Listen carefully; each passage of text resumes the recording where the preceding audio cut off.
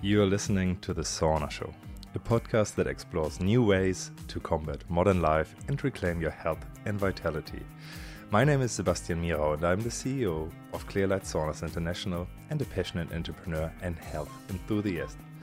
I'm sitting down with scientists, holistic health practitioners and change makers in the wellness space to talk about all things detox, health and happiness.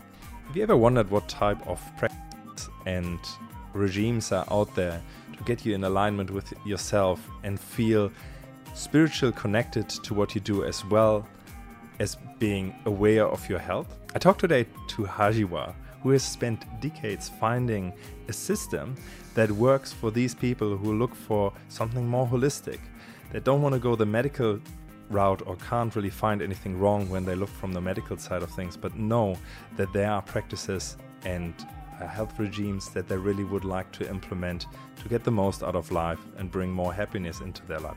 Her practice nurtures all different parts of what a human being is, including the spirit, including the mind, but also the body, of course. So listen to her tips and ideas and experience that she has with such a regime. Without further ado, enjoy HarJiwan. So welcome on the show, HarJiwan.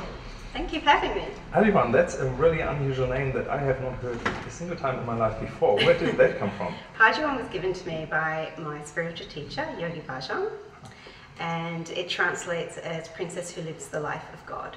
I love it. Yeah. Oh, fantastic. Did you have a choice? No. Oh, okay. You just give it. Bingo. Yes. Oh, that's great. Yeah. But it has a beautiful ring to it, and the actual the sounds have a sound current. So we're in Kundalini Yoga, which is what I teach as well. Yeah. We use a lot of mantra, which is the sound current, and so it's like your name is sort of what you become. It's like it has a power to it. Yes. And so that's I guess the philosophy behind having a spiritual name is that you become like the acorn and then you grow into the yoga tree. Oh, great. Yeah. Yeah, I love that. Yeah. Interesting concept for Australia where everything is shortened or lengthened depending on how long your name is. Yeah. It's interesting actually because I once had a teacher talk about that whole concept of how Australians like to shorten names. Yeah. And it's like he said that it was like cutting off part of the person's destiny. Wow. Like making them smaller and putting them, cutting them down, which was an interesting kind of thought process to take on. You think, it's interesting. Yeah. So far I've been quite good in, not being Seb but Sebastian in Australia. I just really fought that because I thought I want to hear my name. It's just Seb. Yeah, exactly. That's what happens, right? Although, yeah, in Germany it wasn't even that. So you mentioned Kundalini. Mm-hmm. Is that where your journey started, or is that actually was that the destination of everything? It's probably the end destination. Well, it's still going, but my background, so like I've had many lifetimes in my life so far already. My background, it was ballet dancer. I trained very intensely in ballet and took it to professional level and was cut short because of injury and fatigue. So from there I moved into, I guess, the fitness industry, wellness and Pilates, and then became a Pilates instructor and eventually had my own Pilates studio.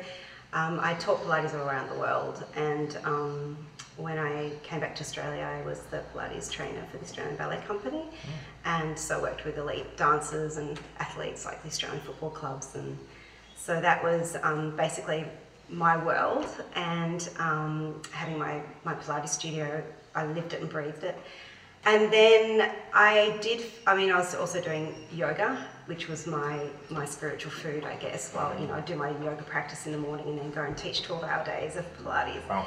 And they're, elite, high maintenance clients. They weren't sort of just easy clients. So, and then my partner at the time went to LA, and when I was first introduced to Kundalini Yoga, there was no Kundalini Yoga in Australia. And I didn't even know about it. So it was, I was doing Shadow Yoga and Vinyasa Yoga, Ashtanga Yoga, all the yogas that are more common. And he brought back this book, which was written by my first Kundalini Yoga teacher, and she'd written a message in it saying, "We so look forward to seeing you." And I read the book, and it was amazing. And I started doing some of the exercises, and I was blown away by the power that it generated in myself. So I got in touch with Gurmukh, who was my first teacher, and she said, come to LA. And I said, I can't because I'm so busy with my schedules and stuff. But as it turns out, the universe kind of pushed me to go over quicker, because that one afternoon I went to my Pilates studio and walked in on a burglar, and he was holding a crowbar up at me. It was a Sunday afternoon, and I'd just come from a massage, and I was totally in this blissed out space. Yeah. It was really, I couldn't run anywhere because my studio was 6 floors up at the end of a corridor, so it was very quiet, nobody was there. And I kind of just stood there. and he just said, is this your place? And I said, yes. And then he eventually, long story short, he left the building, but it kind of shook me up. Yeah, fair enough. So I got on the phone and said, I'm coming to LA, I've got to get away from here for a while. So off I went.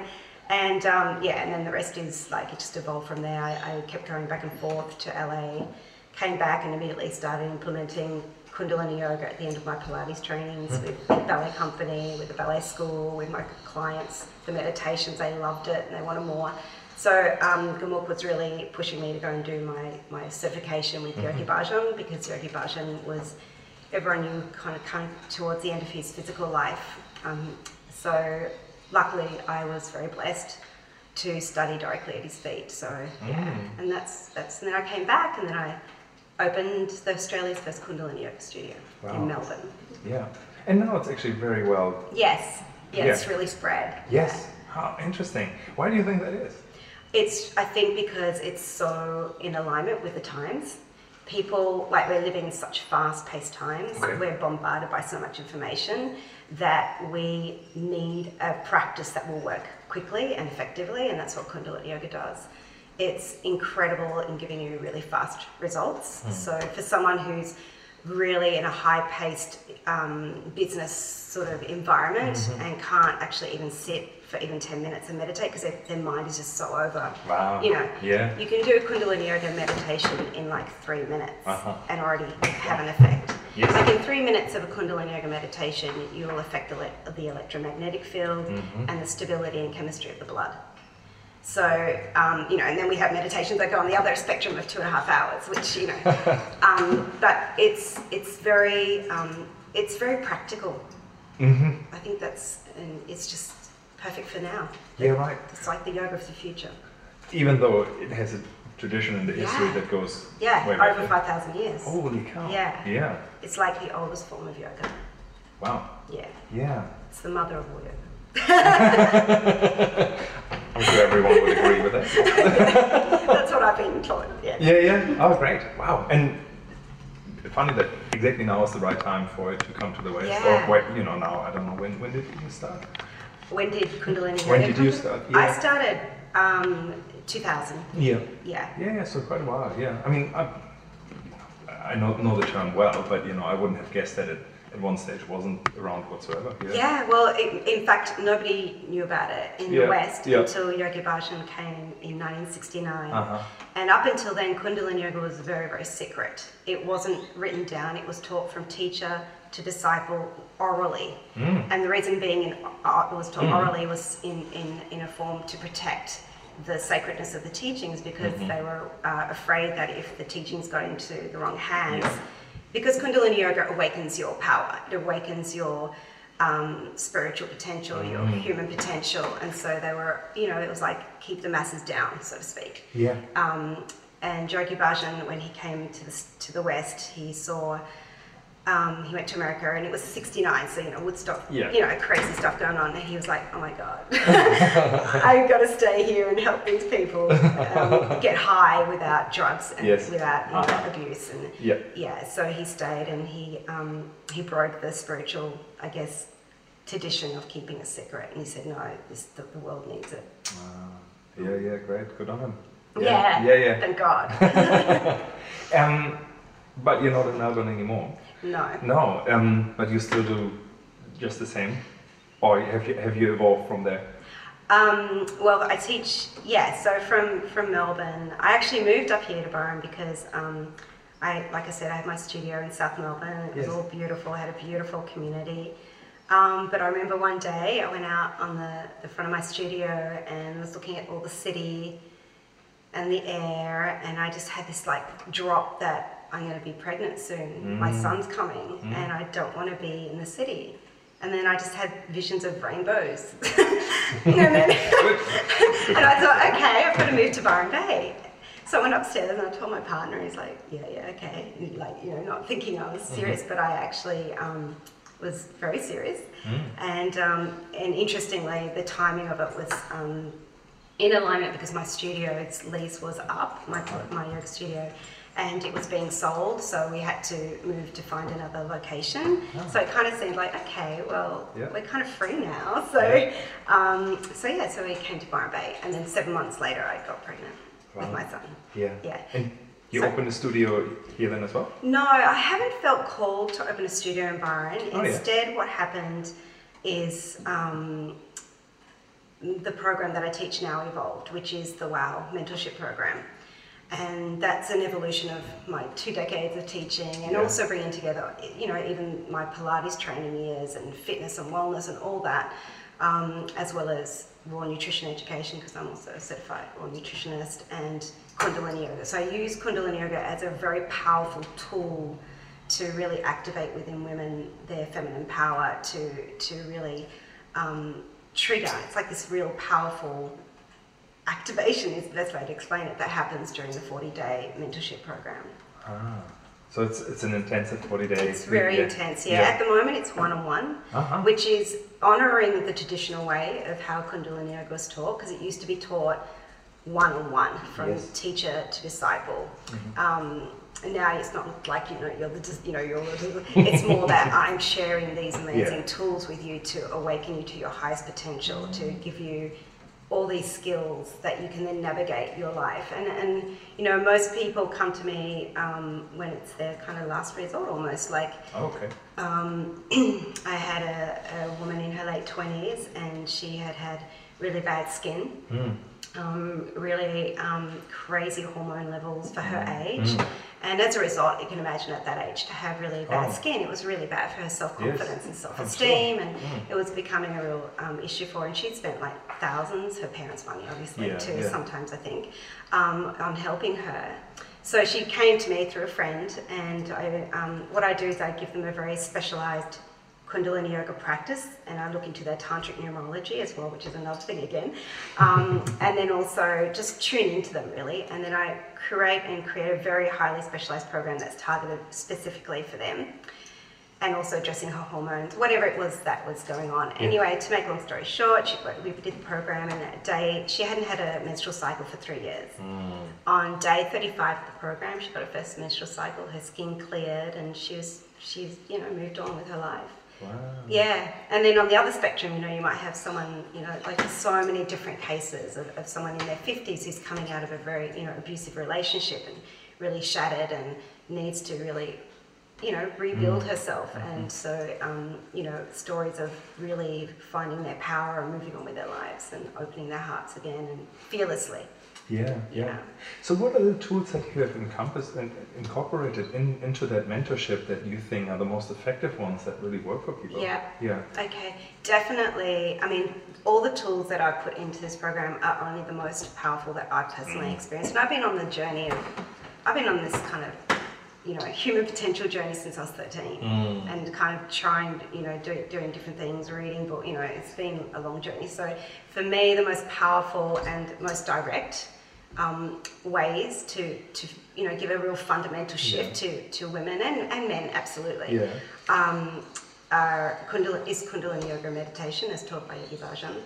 I believe for me, when people are going through a transformational process, that obviously the input of what you put in your body is huge on your mental processes and everything. And so there's a very required detoxification process. So I kind of direct people to more vegan, raw nutrition, sort of style of eating while they're on the program.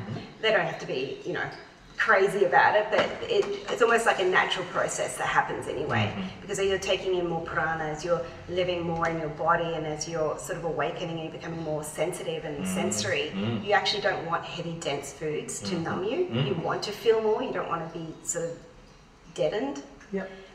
So that's a big aspect of it. Tonic herbalism, so we use, tonic herbs, medicinal mushrooms, all those, amazing things like ashwagandha, astragalus, anything that is specifically for that person. Okay. Because not everything's going to work for everyone. What is someone's medicine is someone's, poison. Yes. So that's why it's highly specialized. I haven't kind of made it across the board. It's very specific.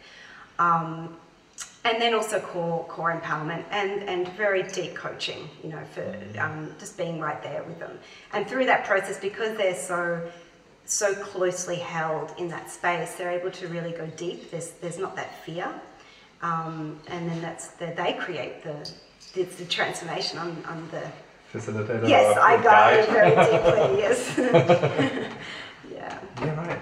When you say the meditations of Kundalini, so they wouldn't do the whole exercise, if you want to call it exercise and practice necessarily? Yeah, exactly. Like in Kundalini Yoga, there are literally thousands of different yoga. We call them kriyas. Kriya means completed action. So kriya is really like a yoga set. So there's literally thousands of different meditations and yoga sets, and they're all very specific. So one thing I really love about Kundalini Yoga is very results orientated. There's a very specific reason why you're doing a particular kriya. Right. Yeah, totally. Like, why do you want to waste your time doing something that's like, Yes. So, for example, if you had, there's a kriya for the liver, there's something to balance and stimulate the spleen, because, there's this whole damn spleen situation that might be going on, especially if they're going, being raw foodies for a long time and they haven't done it correctly, because there's a way to do it and a way not to do it. Then they can keep their spleen dry and they can keep their digestive system strong not only through knowing how to, activate through the raw nutrition, but also through the yoga. So you can generate an inner heat in your digestive system and make it really strong instead of sluggish through the breath, through the Kundalini Yoga. So there's kriyas for the stomach, there's even a Kundalini Yoga kriya to balance your electromagnetic field after an earthquake. That is very specific. It's fantastic. I know. Yeah. And how to keep up. There's meditations for how to keep up with children. There's kriyas for the mind and paranoia. There's kriyas for, you name it, there's a particular kriya. And not only one. There'll be there's like so many liver kriyas. So when you're doing a detoxification program, like when I teach a detox series, we'll address the colon, the lymphatic system, the kidneys, the skin, obviously the lungs, everything. Brilliant. Yeah, and then you add the dietary. It's great. Yeah. I'm looking sometimes sort of what the future will bring, and when I look into medicine, there's a lot about customized medicine and, the market of the one, meaning like there's only one customer for this particular thing that medicine might bring out and so on. And that goes exactly in the direction where we actually acknowledge we're not all the same, and this will not help everyone, or anyone. But there's certainly something to be said about really customizing to that individual and seeing that individual and its problems or symptoms as what it is, and then customizing something to them. And it sounds like you're already there doing that. Yeah, yeah, and it's so inspiring for me because they write me an email at the beginning of what it is they want to work on spiritually, physically, mentally, and emotionally. So it's really in depth. And then at the end of the program, we go back to that original email. And if they've been on the mat every day and they've done the work, obviously they've got to do the work. Yes. Everything they've written is transcended. It's amazing and so inspiring. Power of intent. Yeah. Well, and facilitator. Yeah. So it's really inspiring, but then sometimes, you want to sort of reach more people. So then I'm working on also doing like a mastermind group where they'll be, open to like a group situation. And then, having worked with so many women, like thousands of women, you kind of know that the common sort of streams of what we need to work on. So that will be sort of open to more people that way.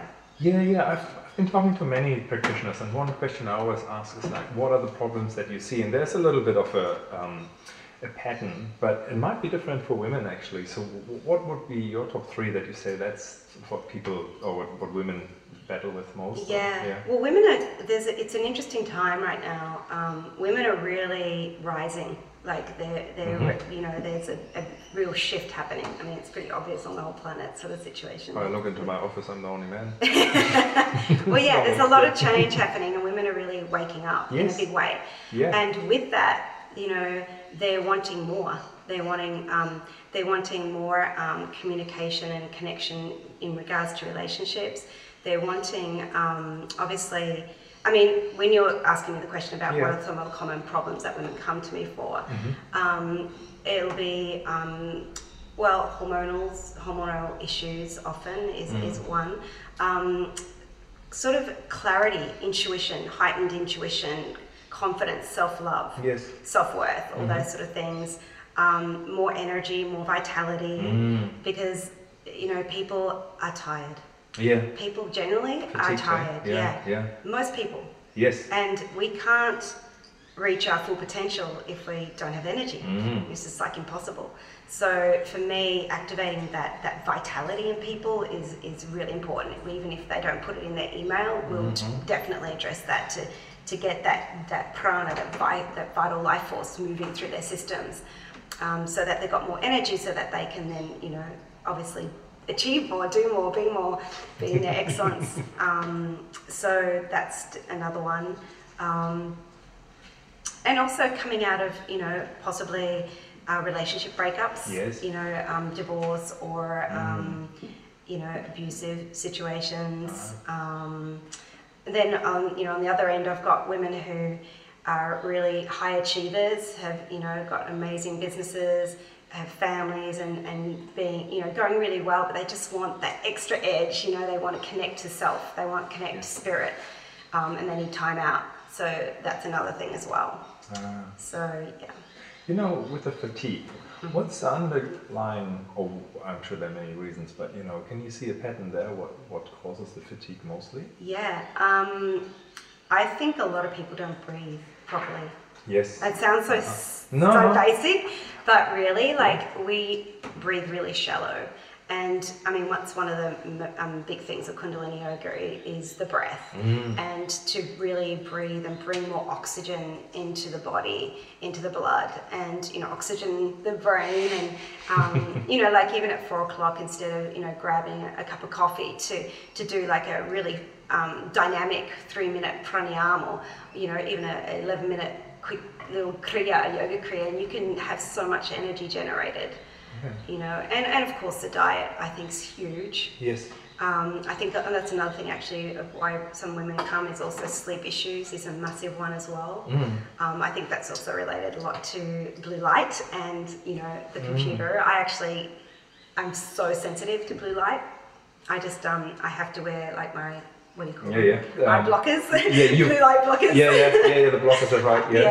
I really notice if I don't. It's insane. Yeah, it's really sad. I feel sad when for one reason or another, you know, I've been on my phone just before I turn off the light, and then I'm lying and it's like, there's no way I can sleep. You know, and there's no reason because I'm super tired, but you know, the brain is fired up and not much you can do really. Yeah, the melatonin. So, I mean, that's the other thing. Through the practice of Kundalini, we work on the pineal gland and the pituitary gland. So pineal gland is the, you know, generating melatonin. So it helps with sleep rhythms. We have meditations that are specifically to activate a rhythmic pattern in the body, and then over time that rhythmic pattern stays in the body, so that the natural rhythms, biorhythms of the body are restored, and they sleep through the night, and also, you know, give them tonic herbs as well to help support that. So and obviously if you get better sleep, you can wake up early on and get on the mat and do your practice, which then generates you for the day. So yeah. Oh, that's great. Yeah. If I think about don't read my mind. You saw I had a blank there because I had a question and then I had to listen about what you were saying. This is a good point too. You know, practitioners often have a lot of supplementation that they use and see that they can tweak the body that way and bring the mind to, you know, a different state, or, you know, a different outlook or what have you. By the sounds of it, you use the toolkit of Kundalini Yoga particularly. So you supplement with, if you want to call it supplementation, with certain herbs, but it sounds it's not the core. It's important, but it's not the core at all. Right. Because, like, for example, there might be someone who's come to me who has seen, and, you know, everyone has their place, and everyone, you know, has it. I'm not saying anything, but some practitioners overload people. Yeah. To the point where they're taking so many things. And the body, we have so many chemicals in our own systems that we just need to know how to switch on the chemicals. So, and that's what Kundalini Yoga does. We can stimulate the secretions of the glands. So, for example, I had someone who was coming to me and she was taking so many concoctions and stuff. I was like, okay, well, let's just have that, just give that a rest. And I just gave her, I think it was also maybe 4 different tonics, like tonic herbs. And the rest was Kundalini Yoga and the system restoring its own self. And and then she got the results she wanted. Plus, it was a lot less money. I mean, yeah,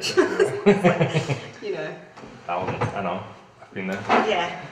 I still do some supplementation, but I do too. I mean, I try. I'm constantly, trying different things. Yeah, it's on my own sort of experimental machine. Yeah, why not? Yeah. So maca is something that I use a lot myself, but I don't take it every day. It's like one of those tonic herbs that you need to be off and on to get the benefits of it. And medicinal mushrooms. I mean, I never take something consistently. I like to go dive into it, get it, and then you feel when you need to shift into something different. Yeah, I definitely have that. Yeah. I do draw blanks. That's weird. One really specific question that I had is around when you were saying that raw foodists have often a damp spleen. Yes. Why would that be? I think because it's not done. I mean, I think a lot of people when they go even vegan or raw, they don't necessarily educate themselves on how to do it, and so there's a term that Chinese medicine specifically uses where the spleen becomes damp. Yes. Or the digestive fire isn't strong enough, so you should eat cooked foods. Now, so for me, how I would address that is I would ensure that they're keeping the spleen dry through adding different herbs or foods and doing a lot of breath of fire, for example, and to build the digestive fire. That's how you do it, breath of fire, Yeah, breath of fire is amazing. It's like... I have done it once. I got dizzy, but that's probably normal. Well, dizziness is usually, you could either hyperventilate or dizzy. Dizziness can be because of the oxygen intake is and also it's so powerfully detoxifying.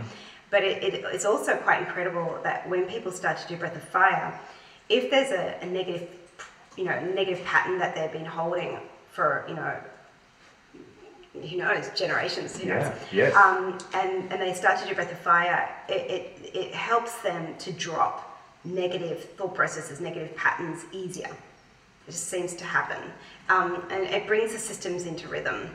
And it really oxygenates the blood, as I said. It's powerfully detoxifying, gets rid of mucus and, opens the lungs. And I mean, there's so many benefits to it for the nervous system, strengthening it for the nervous system. It's just like rapid breath in and out. Through the nose? Why not? So the navel is moving back and forth. So whilst you're doing it, your navel point is getting stimulated as well, which then tunes up the 72,000 nerves in your system. Yeah, that's it. So in breath of fire, like speaking of breath of fire, we might be doing, a Kundalini Yoga practice, and there'll be breath of fire in certain asanas. So what happens is when you do breath of fire with a particular asana, it multiplies the benefits of that asana. Wow. So it's like expressing and getting your complete credit, and complete maximum results from that asana. If that makes sense. Amazing. Yeah, it does. Yeah. Something that you said just before is like negative habits that might have come through generations. I remember talking to psychologists about that whole pattern that goes through the family line all the way back. What I also heard is actually, and that I thought that was quite incredible, that if you solve it for the generation that you're working with, and that's a normal psychologist, nothing new agey at all. They see this unravel in the parents and then the grandparents for whatever reason. But what would be an example, and why is that? Why can you resolve something that has gone through generations, but how does it get passed on between generations at all? Is it a habit? I think it could be several things. I don't think it's necessarily the same for every single person. I think there's definitely like codes, you know, like in the DNA perhaps. Okay. And things like that. You know, I mean, there's also said that we're processing, you know, our great-great-grandparents, what was in their liver still. Like I've heard that as well. Okay. So, you know, and what's amazing is that, and I know I keep going back to Kundalini Yoga, but it's just so amazing that it's not just about physical fitness, but because you can dump, you know, some sort of deep karmic pattern in a session. You don't necessarily know when that's going to happen. For example, I had a guy who had been a yogi for like 16 years, and at the time I was heavily pregnant, and I was still teaching up until I think 7.5 months. And he just looked at me and said, "Oh, so I think this is going to be an easy class." And I said, "No, come stay. You might get something out of it." I knew you would, but I just acted like. So anyway, so we did the workshop, and at the end of the class, he came up to me and said, "Oh my God, that was amazing. Like, I don't know, I've never been able to touch my toes."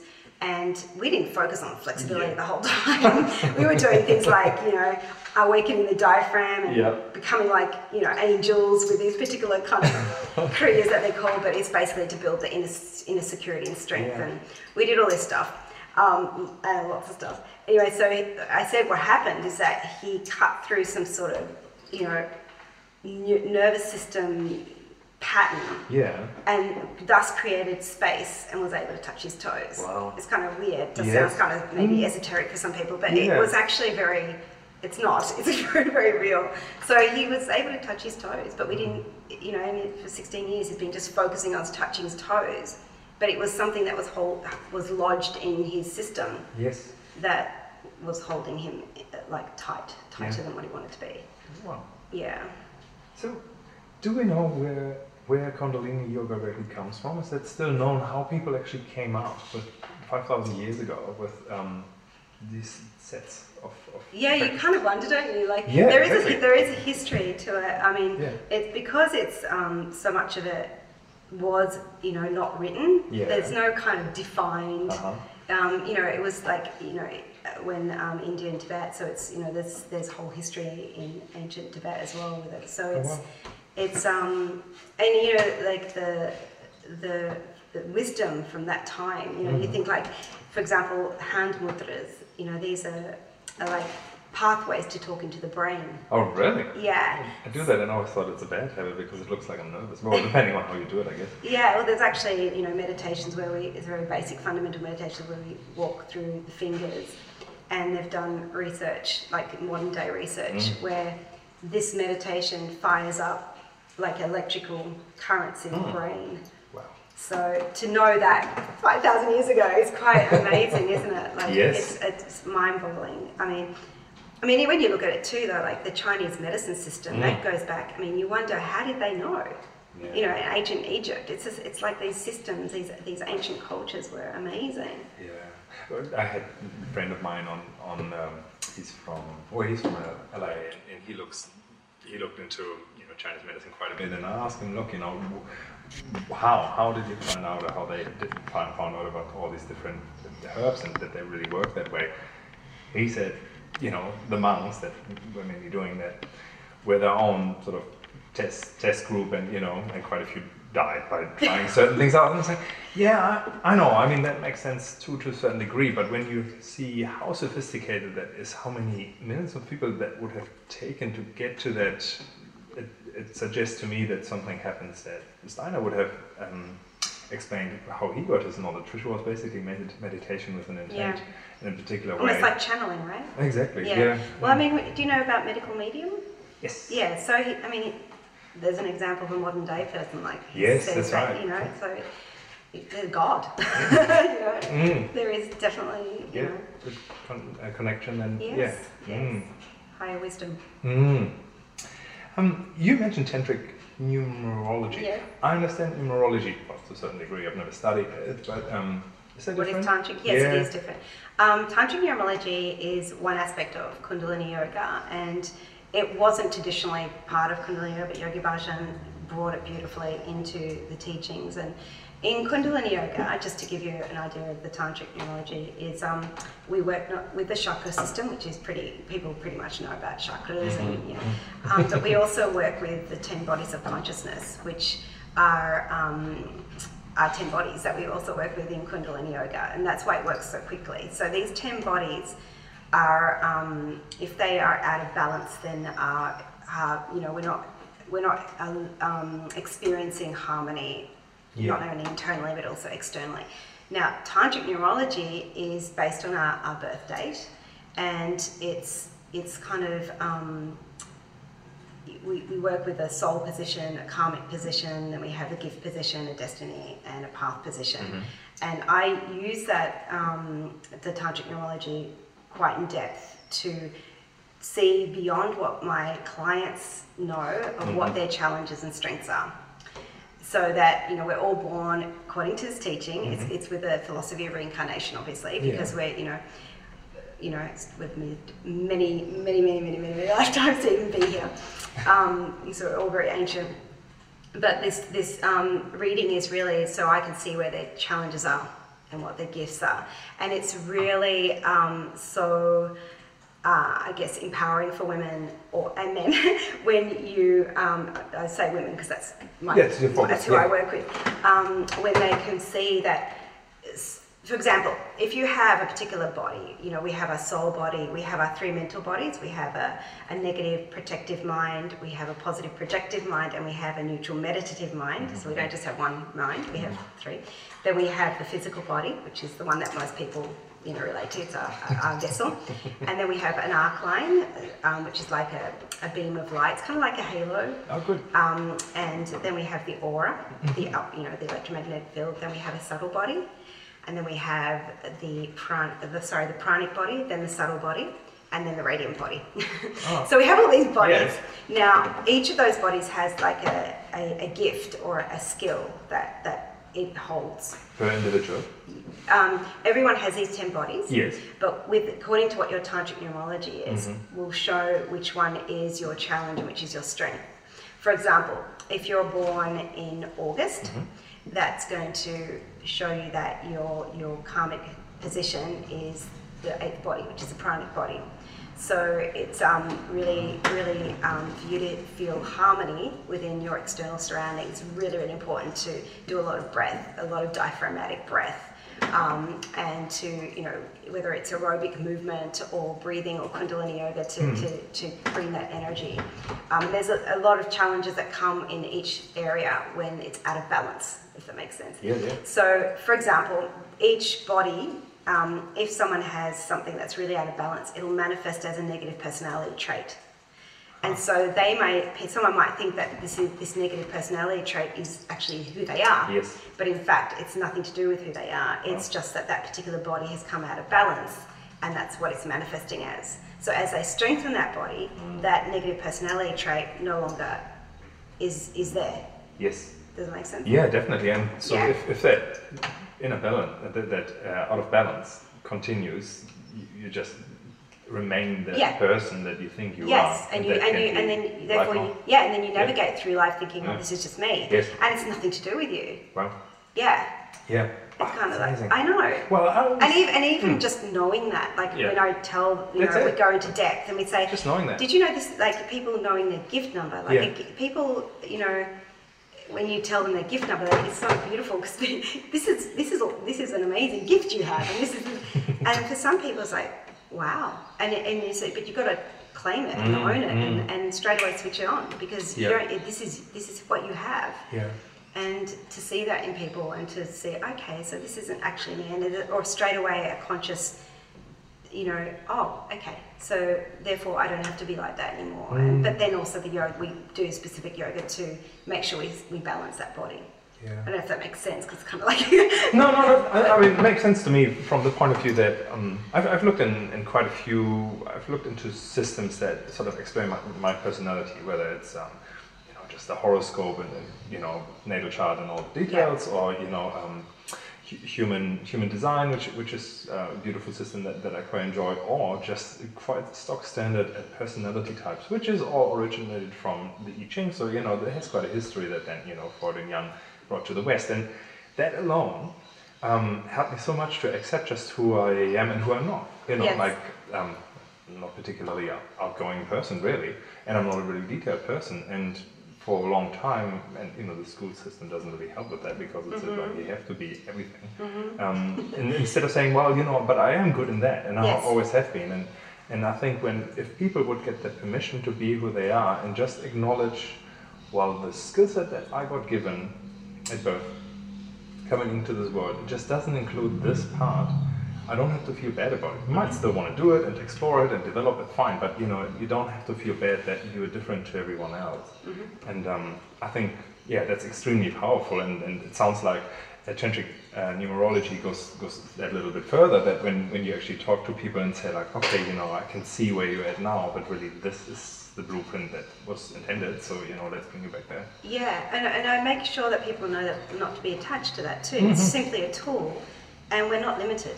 That's the thing, like you can be your excellence of who you are. Yeah. You don't have to be by any particular labels at all. Yeah. Yeah.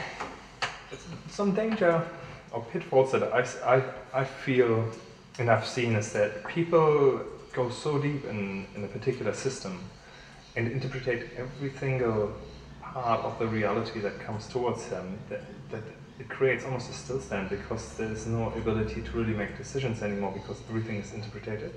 Like, to the degree like, oh, that person bought 3 of these items in front of me in the shopping line, 3 means this, which means for me, and I wonder why that happens, because it's unfortunate, because often people have really good knowledge and could use the tool in the sense that it actually enables and empowers them, but somehow it becomes so much attachment. Maybe that's what it is. It just takes over, and at that moment there is no clarity whatsoever, but the confusion, because everything gets interpreted.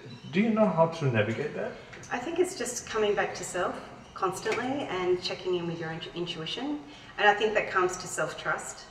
And knowing that inside you have all, it sounds cliche, but you do have all the wisdom inside of you. The only problem is there's so much distraction and so much doubt and so much negativity and so much to get through that often people can't hear it. Yeah. And there's so much externalization. We're told so much. We're given so much information that, you can use discernment, but at the end of the day, you've got to constantly, daily, I feel every day on the mat and either meditate or do yoga or do something to connect to yourself. Otherwise, someone else is going to take over your mind. Yeah. Does that make sense? Like, we're so mind programmed, and if we don't, I see it with my boy, like we were talking before, about how the bombardment of everyone knows it now, social media and stuff, and that too, your mind is your property, and if you don't look after it, someone else is going to stick a stake in there, claim your mind. You don't want that. You think what I want you to think, and to a certain degree that's happening for a long time. I was thinking about my kids actually, that they sort of take over my mind, and I'm the one who thinks about crystals and fairies all the time. And I want to have a genuine my thought, not yours. And again, that comes probably back also for parents to have a certain practice around centering yourself during the day and the beginning of the day and the end, and just because that energy of young ones, especially because you're open to your kids, you love them, you want to hear what they're saying, but at the same time staying still who you are rather than becoming their truth, Yeah, although they do have a lot to teach us too, though, don't they? Agree. Yeah, and I don't want to miss it, but I do know that, sometimes I lose myself in that, and that's good to some degree. Yeah, well, I teach that my clients that, it's a non-negotiable that you get on the mat first thing in the morning. Whether it's practice of yoga or whether for someone it might be running, but you have to connect to yourself first thing. Most people get up in the morning and the first thing they connect to, their iPhone. Yep. They're straight away lost. How can you even navigate through the day? So for me, it's straight away you get on the mat, you connect to yourself, and it's like, we plug our iPhones into the charger to charge up. We need to charge up too and connect and connect so we can channel and hear our own thoughts. And it's amazing what a practice, you know, and how your day flows. Like I just actually had a message from one of my international clients saying she had to get up really early one morning to catch a flight. She said, "Oh, I don't know how to do my practice because I can't get up at my normal 6 o'clock time. I either have to get up at like 3 o'clock and do the practice, or do it late." And she said, "Which one should I do?" And I said, "Do it in the morning. Just give it a go. Just get up at 3 and do your practice, and you know it's a one-off. Put some candles on, make it a ritual." She said, "Okay." I said, "And there's a very special energy that is around in that sort of Amrit Vela time." So I said, "Try that, see how it goes." So anyway, I got a message from her later that day. Said, "Oh my God, the day just flowed, filled with synchronicities. It just flowed. Things just magically. I bumped into a friend I hadn't seen in years, and this happened and that happened." I said, So there's something that happens. We've been talking in the office a lot about how we can bring more, you know, healthy habits and healthy practice into the office. And I was saying, like, you know, if I have to make myself go into our office gym or what we might have, I don't think it will work. But listening to you that you say you can do a 3 or 11-minute thing instead of the afternoon coffee, that sounds great. And if, you know, you can do that in a group actually, and so maybe in the office and the work of the future, I believe people are way more aware of that and integrate that really easily and willingly too. I mean, imagine like, you know, big corporate, you know, places doing, you know, a certain time. Okay, we're going to do this dynamic, and not just like sitting. You know, with nothing wrong with that either, but doing something that's dynamic to get the whole systems going. And switch the mind on, get the glands moving, get the circulation, and then you're back in action. I love that. I would certainly pursue that a little bit more. That sounds like a really good way to do it. Hey, you mentioned a while ago, when I talked to you, that you do, about 6 minutes ago, that you do love events. Yes, I want to talk also about the course that you normally do, the mentorship course, because I think a couple more cornerstones that would be amazing to talk about. But love event just stood out for me because it sounds like a really interesting thing to do. I do live events, obviously in Australia.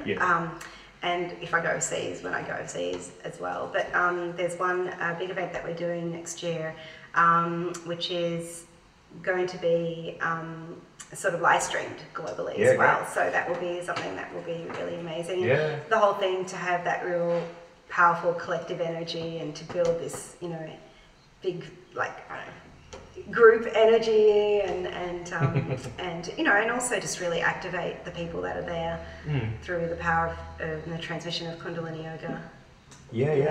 Cool. So that will be an annual event that you do? We're looking to make it annual. This one will be the first one of the one that we're planning. I've done, you know, obviously retreats and live events, but this is something totally different that we're looking at doing, and that's going to be here in Byron. So, you know, being Byron, such a high, you know, energy field, we thought, why not? And, you know, lots of like-minded people too. You know, something that I wanted to ask you around, you know, living in an area where I call it New Age, but that must be just my age, you know, like a lot of New Agey things coming up, and I can see people just becoming, I guess, what do you say, seminar junkies, people who look for the shiny object, and get actually more confused, and, you know, and the tools might be actually amazing or not, but I found it hard to see how you actually navigate through it, and I remember a conversation that I had with Mason, who said, you know, look, there are certain teachers out there that look for the so-called low-hanging fruit, meaning like people are really burned out, they're really not in a good state. They fall for this, and it might work or it might not, you know, so, you know, the integrity of the teacher and the experience of the teacher is really, really important. Not always easy though to know really what's going on when you look at, you know, their social media profile. It looks good, you know, and good testimonies, and, you know, how do you navigate that? I mean, I think it's, well, I like I said, I believe that the audience is becoming more sophisticated. I think people, I mean, there's so many charlatans, there's so many pretenders out there being experts, when it's like, not. And it's, I mean, you can't stop that, but I feel that because people because there is so much of that now, I think people are becoming much more selective, and I think people can smell it now. People are not as, no, I won't use the word dumb, but people are they have to become more sophisticated because there's so much bombardment, and I think that's just what's happening. And I think people can see it easier now. I mean, it might take still, you know, I think when you're in a very low place and you so want something to work, so you do put your faith in it, and yeah, it's sad because it's disheartening for them, and yeah, that could be also why a lot of the people I see, they've been through so many, and they finally, yeah, it's yeah. Sometimes those are stepping stones, and you know, of course, they are also good experience in one way or another, and leads to other things. I mean, Yogi Bhajan mentioned that. He said that, you know, that he used to get really, you know, disheartened seeing that there's so many Americans going to India and paying so much money to all these like pretenders and trying to find, you know, God or trying to find something and coming home with nothing. And he said it really hurt his heart. You know, it made him sad. Yeah, I know a lot of old hippies, or you know, people who used to be so, I don't know, vibrant in their youth or in their 30s and 40s. You know, like friends of mine that are sort of now in the 60s and 70s, and there's still some people that actually have found gold, and they're vibrant people. They're younger than me, you know, like personality-wise. And then there are a lot of people where I'm surprised. Oh, you've tried that, you've tried this, and now you're really conventional and not particularly happy. And that fits into what you're just saying, because I think people tried, and you know, with a particular age, you're much more open to all these things. But if you then don't find what you're looking for, you also get disillusioned and just said, well, this is not for me. This doesn't exist. Yeah, I do say it actually to every client of mine that you're so blessed that you've found these teachings. Like you're actually you've earned the right. Yeah, you've earned the right. Beautiful. Well manifested. However that works. Hey, should we talk about sort of a little bit more of the cornerstones of your transformation of women? You actually call that WOW, right? Yes. So that's Women of the World. Yes. Yeah. Yeah, and also because it's WOW. It works like wow. Yeah, great. W-O-W. Yes. Yes. So Kundalini, big part of it. Yes. Yes. And then nutrition, you said, was another one. Yeah, definitely. And you know, we go into as depth as the person is open. You know, if they're really, usually they're open to being guided, but sometimes they sort of just want to have it not as depth. You know, not as don't go as deep into that. But that naturally evolves anyway. But yeah, definitely raw nutrition. Education for them, and you know, guidance on the dietary aspect, because it's such an important part, you know, the input and the output. Yes. Yeah. And then tonic herbalism and guidance. But what we asked. Well, something slightly different. So you're saying, you know, people might get up at 3 o'clock in the morning. How do you rate sleep? How do I rate sleep? Yes, like how do you rate sleep? How important is it really? It's important, even if you're really strict with your or really into your practice, you can't negate that you do need sleep. You need sleep. You need. I think there's this thing where people are kind of like, you know, I don't sleep. I don't sleep. It's like you need sleep. You'll pay the cost later. Yeah. We need sleep specifically between 10 and 2. Okay. Otherwise, over time, I mean, you can, you know, you don't have to be asleep every single night at that time. However, that's the hours where we're healing and restoring, and you know, it's an important work going on then. So, you know, I think as you do more and more, for me personally, when you do more and more Kundalini Yoga and you eat less energy draining foods, which takes more. I mean, you know, one of the highest energy depletion things is digesting, actually. You know, like it takes a lot of energy to digest. So if you're eating foods that are partially digested, only high in enzymes, you're not using as much energy. So that energy is for you to use. Right. Talking about raw food. Exactly. But I'm not using that word. So, you know, foods like that. And then, you know, and then you do your Kundalini. So you can have less sleep, but the sleep that you have is really deep.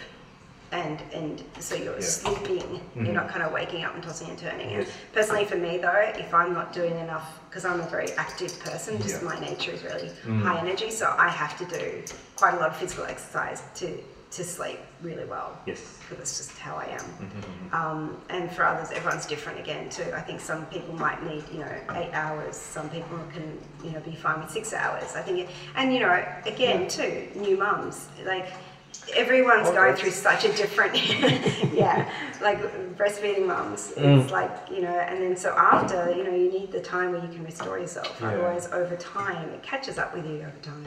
Yeah. My sister's a performing artist, like she's a violinist and has gigs late at night often. And earlier on in her life, she'd be, so wired from her gigs that she wouldn't be sleeping. She'd be on Facebook, she'd be doing this, and then she'd be going to bed like around 3 or 4. And as a result, over years of doing that, she has health issues that she's now paying the price for, that she's trying to work on, of course. But she knows that it's because she didn't, give herself the sleep. Yeah. I mean, we say even, I sometimes say, if your lifestyle enables it, it's really amazing to have even an 11-minute nap during the day for the nervous system to be it's amazing. It's like a reset. It's not just for it's called nana nap.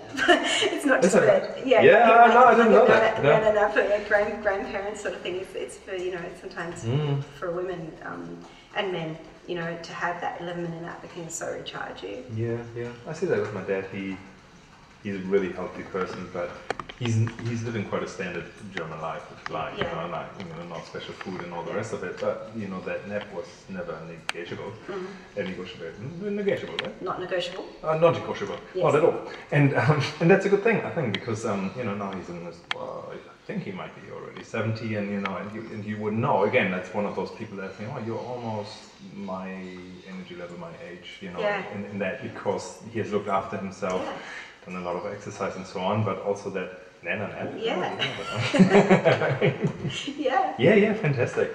Hey, we do have to wrap up in a moment, but I would love to ask you about sort of detox, because you mentioned that earlier to me when we spoke. You said you have also, so to me, raw food is like a gentle detox diet. Would you say? Well, for some it might be really intense if they've been 100% cooked and who knows what they've been eating. But it's a way of rejuvenating the system whilst detoxing. And bringing the body with that live food. If you want to feel more alive, you've got to put more live food into you. Why eat dead food if you don't want to feel dead, sort of thing. So it's kind of that philosophy. And I mean, detoxification is more important than nutrition in a way, because if we're not eliminating all the rubbish and toxins and chemicals and all the stuff that we accumulate, how can we absorb? So it's kind of just as important, and especially in this day and age when we're living in such a unnatural, toxic world, that it's everyone should be doing. Like I personally, on the equinoxes and winter solstice, do like a very kind of little mini 5-day juice cleanse, and have drink charcoal lemonade, go into the infrared saunas, do lots of grounding, get outside, lots of sun, make it like a 5-day around that time when the planet's supporting you because of the equinoxes, because the times they've got like a portal, if you like, or the energy. So and then when people are wanting to have transformation, having enzymes, they're like spiritual catalysts for change. So okay. Oh, that's amazing. Yeah. I love it. Yeah. I've heard if you don't do your rituals or you're intense on those particular pivotal points, it's a bit like you go to the bus stop but you miss the bus and you have to walk. Yeah, it's like you get more credit for your work. Yeah. Might as well. Yeah. Why not? Yeah. I want to finish with 3 questions.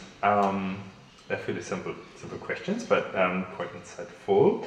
What would you say is the one thing that gets you up every morning? The one thing that gets me up in the morning, Well, it would be my practice actually, because that's the first thing I do. That makes you want to get up. Yeah, it does. Oh, it does. Right? Okay. Yes, it does, because it takes me to such a deep place within myself. And just makes me feel, and it's like a reconnecting to source. And then the day just unfolds, and I can set my intentions that day. I connect. It's that connection. Yeah. Connection with yourself and self as in capital S, self as in God, whatever you want to call it, connecting to that universal energy, and moving the body and breathing and feeling alive and just doing. And what would you say are the 3 favorite things that you love to do at the moment? 3 favorite things I love to do. I love to share what I teach. Yes, I love what I do. I love being with my son and just watching him evolve and hanging out with him. I love the beach. I love feeling alive. Doing anything that helps me evolve. That's what I'm into. Upgrading, evolving. That's what I love. I don't know if that sounds weird. No, that's good. And it's one of those things when you're actually aware that you're alive and that you are. It's quite a thrilling feeling. But like a real conscious effort to constantly evolve, to upgrade, to be more and more in your own excellence. Not perfect, because that's different to excellence. And what is perfect? Exactly. That might be a moving target.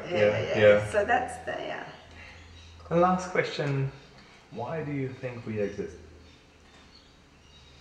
To experience emotion, feelings. I think as humans, they say the angels don't feel, that they don't feel emotion, and I feel like as humans we have such an array of emotion, and obviously to learn. I think this is like a school. And that we're here to evolve and to learn lessons, of course, and that this is like a journey through evolution. It's a good one, hey? Yeah, it is. It could go on and on and on, couldn't it? Exactly. It's like one of those. But as you said, if you connect to source, then it's a really enjoyable journey. Yeah, well, you see it from a different.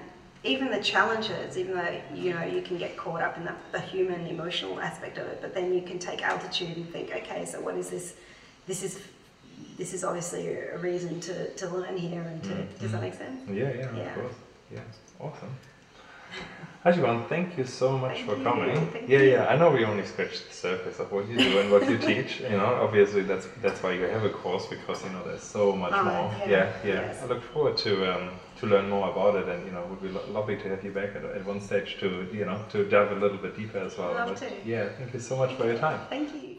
Guys, thank you so much for listening to the Sauna Show. My name is Sebastian Mirau, and this episode was sponsored by Clearlight Jacuzzi Saunas, the world's leading provider of superior quality full-spectrum infrared saunas. You can find more information and resources for this podcast at thesaunashow.com, all one word, or on Instagram at thesaunashow. Please don't forget to subscribe to the podcast and share this episode with friends. Until next time, have the best day ever.